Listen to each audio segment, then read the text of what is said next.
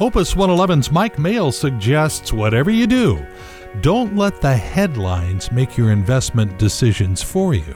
You know, a combination of these volatile market conditions, bad timing, and, well, of course, the negative headlines have caused the average U.S. investor to lose twice as much as the S&P did last year. Now, this is according to a new study from Dalbar, who we've talked about before. Dalbar is a company that basically tracks mutual fund flows all around the country, aggregate cash flow data from U.S. mutual funds. That's their, definition. And they've been doing this since 1994, so they got a pretty good track record of just how folks do. And they don't track you individually. It's just by, again, category, sectors, asset allocation, fixed income, equity, that kind of category, not by who runs the fund or anything like that. This is not personal access. The what they call their quantitative analysis of investor behavior, okay, I'll just call it a report, I found that the turmoil kind of didn't help folks last year. The S&P was down 4.38%, and again, that was due mostly to what happened in December. But the average stock fund investor, and that's whether traditional funds or ETFs, had an average loss of 9.4, so more than twice what the S&P lost. And as a matter of fact, investors were net withdrawers of funds in 2018 and lagged the S&P in good times and bad. That's a quote from Dalbar. An example of kind of reacting to the news, last month a company called Church and Dwight. Now, you may know them better as the company that makes Arm & Hammer baking soda, among other things. Anyhow, they missed their earnings by a penny. Okay, yeah.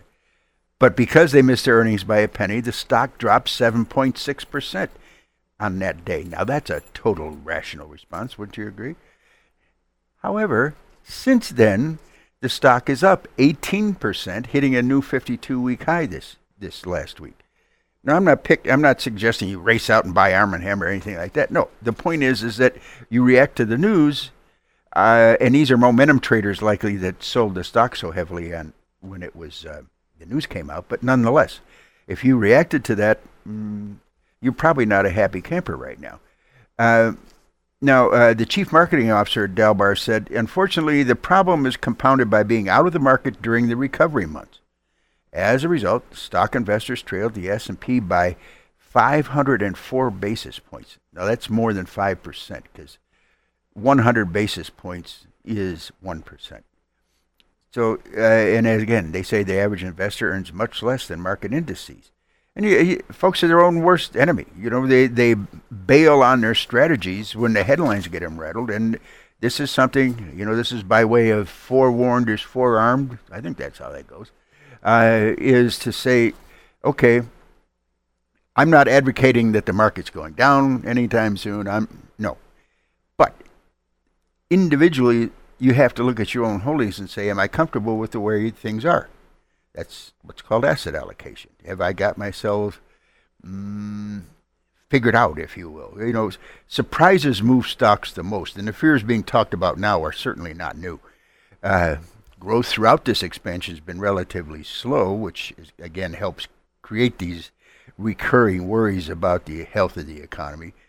Folks tend to fixate on trouble spots and recession risks. Well, again, because it's constantly thrown in your face by our friends in the media. But while both exist, and they almost always do, we see positive fundamentals too. Gridlock governments around the developed world, they can't do anything stupid. Positively sloped global yield curve, and again, we'll talk about the yield curve after probably the break at the bottom. And the Chinese stimulus kicking in, that'll come at some point, and of course, solid corporate revenues. Those get little attention, which is evidence of low positive sentiment. So we think the bull market probably goes on for some time longer, even if growth doesn't just run away. Using Brian Westbury's capitalized profits model, if you look at stocks in general, they still remain cheap, and not only at today's interest rates, but using a 10-year treasury yield of 3.5%. So basically, the stocks would be still, I won't say undervalued, but certainly worth buying up until the point you get to see the Treasury at 3.5, and with it currently at 2.4, that's a long way to go, because again, they move by increments of one 1/100th of 1%. So yeah, don't be worrying about that too much. So let's see what time we got. We got a little bit more time. So let's hit a couple of these economic things here. 30-year mortgage rates, again due to the interest rates, fell 22 basis points last week. Now again, 1 basis point is 1/100th of 1%. So 22 basis points, less than 1/4 of 1%, was the largest one-week drop since December of 2008. Okay. And some rates are being quoted now at 4.06%. That's the lowest level in 14 months. Please don't ask me where that is. I have no idea. I was just writing it down. Anniversary day. On the 26th, which I think was a couple days ago, of March, in 1979, OPEC said they would raise the price of crude, this is per barrel, from $13.34 to $14.55. And that kicked off all kinds of inflation all around the world that kept going for multiple years. And again, just for relative, crude settled at $60.14 a barrel yesterday. That's had its best quarter since 2009. So just an example of using current data as the reason to extrapolate straight out from that things will never change, good or bad. Not a good idea. Real GDP released yesterday, gross domestic product, grew 2.2% in the fourth quarter, 3% for all of last year. And the quarter's growth was the fastest growth for any, the year's growth was the fastest growth for any year since 2005. Now, nominal GDP, which is real GDP growth plus inflation, well, that grew at 4.1% in the fourth quarter, 5.2% up in 2018, 4.9% over the past 2 years. So what that says, you can, I think, fairly easily say that money is not tight. And there's been these politicians talking about new green deals and other, comments like that.